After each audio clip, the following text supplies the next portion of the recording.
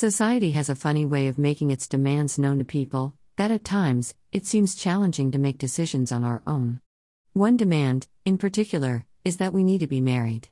It isn't often that I meet people who say that they wish to find a good job, buy a home, and stay single. It always seems to be the opposite. They want to find a good job and buy a home and get married. Why do we put so much pressure on ourselves to be in a relationship or to get married? And then I got to thinking, it's the old world view that getting married means that we won't ever be alone. That thinking couldn't be further from the truth. If anything, we find ourselves in our older years alone. 10, 20, 30, 40, even 50 years ago, the idea was to get married so that when you grow old you wouldn't have to worry about who would take care of you.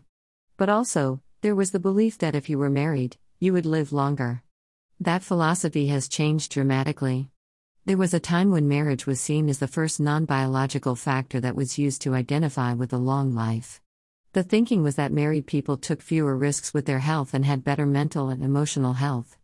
It was also believed that marriage provided more social and material support, meaning that there would be someone there to take you to the doctor or care for you when you got sick. However, when looking at the difference between married people and single people, especially with regards to health, that belief has narrowed. The reason is that the definition of marriage is changing, and there are many more options for care.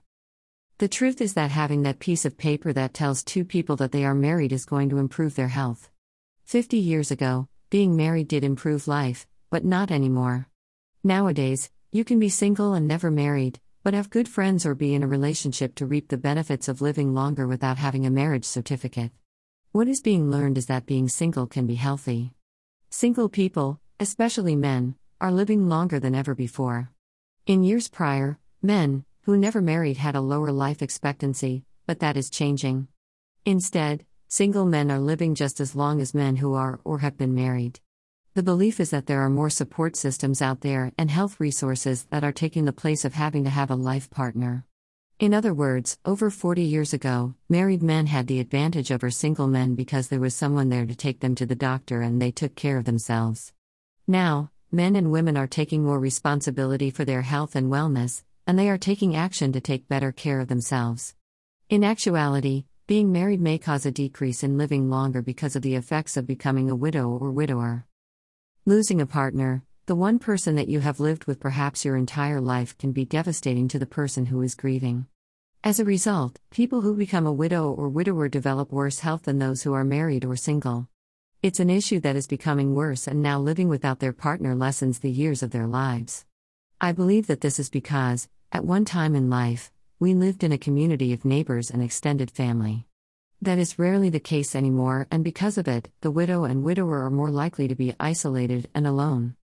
Regardless of whether you are single, married, a widow, or widower, is to be able to improve our lives on our own, outside of a relationship. It's more than okay to be single and not have to worry about who will be there to take care of me. With so many resources out there, and choices to take care of ourselves, it shows that we don't have to live with so much pressure to live up to society's standards to be married. To me, that's the true serendipity, and what is meant to be in life.